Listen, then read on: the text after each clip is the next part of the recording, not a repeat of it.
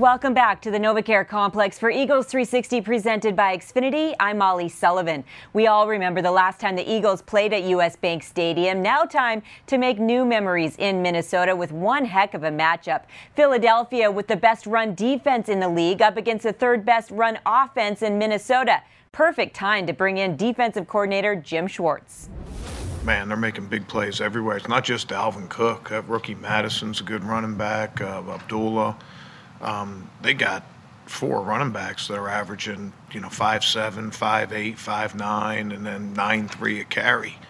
So that'll get your attention real quick. And we're a pretty strong run defense. They're a pretty strong run offense. That's going to be a great match on Sunday.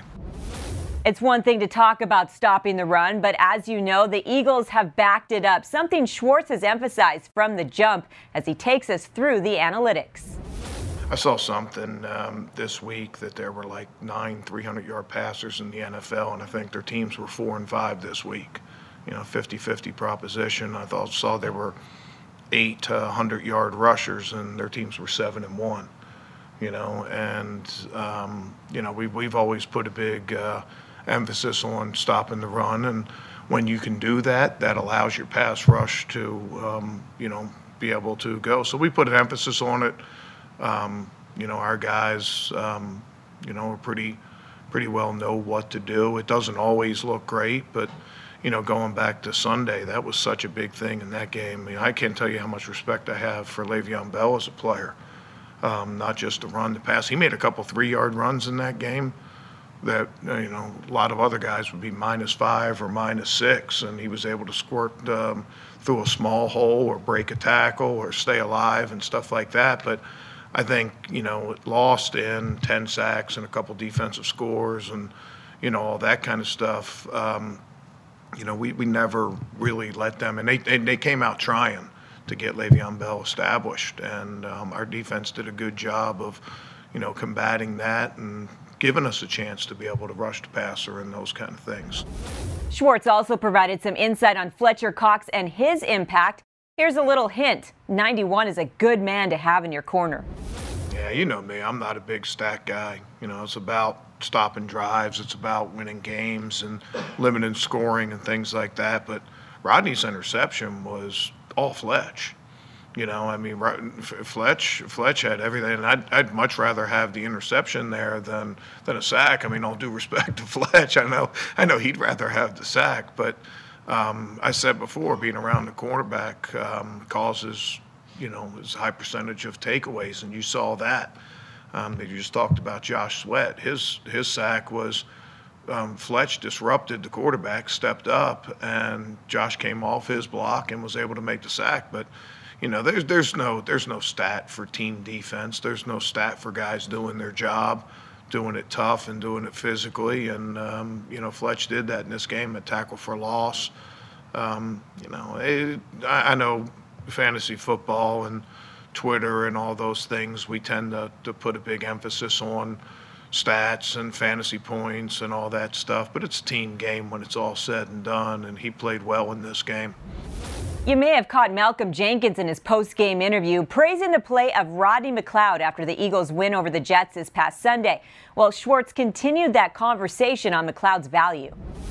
Yeah, he's a big part of our defense, not just in communication, but the energy he plays with. He's a good, strong tackler. We might have had an extra sack if not for Rodney. Probably our worst pass rush. Rodney was free on a rush one time, and the quarterback slipped him, which is going to happen. But he's taking a lot of ribbing for that right now. But he's been a big part of our success as a franchise over the last few years, and it's great to have him back. As for the Vikings defense, they enter Week 6 allowing the 4th fewest yards per game and the 5th fewest points per game. Minnesota has also recorded 31 tackles for loss this season. That's tied for second most in the NFL. For the scout from the trenches, we bring in Jason Kelsey. They're always going to have something new in the game, a new blitz. Zim's always prided himself, it looks like, at least when we play him, on having some third and medium to long situational blitzes that he's going to test you with. He's going to try and get home on. And then in general, they just got great players. They've had great players every time we played them. Their linebackers fly around, make plays. Their defensive front, everybody knows about. I don't know where they're at in the NFL sack-wise, but they got to be towards the top. The two ends that they have are perennial players. Hunter really came on for them strong last year, but and then obviously Linval inside is not any small pickings or anything. So we got our hands full this week. This is a really good front. They're well coached. They play hard. It's a good team. Well, you know who else has a good team. Philadelphia ranks 7th in the NFL in points per game. They have the second best third down offense in the league, and the Eagles rank 5th with a 68% red zone touchdown efficiency, and that's just for starters. As we bring in offensive coordinator Mike Groh with his view on the matchup. I think the number one stat is getting your team in the end zone.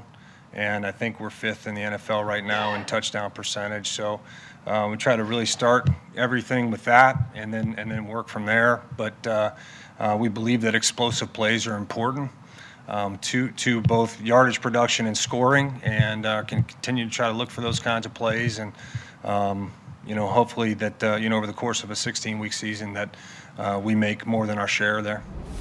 And that's a wrap on Eagles 360 presented by Xfinity. We hope to see you back here on Wednesday as head coach Doug Peterson and Carson Wentz are both scheduled to speak with the media. Plus, we'll have a full recap from inside the locker room. Stay fly.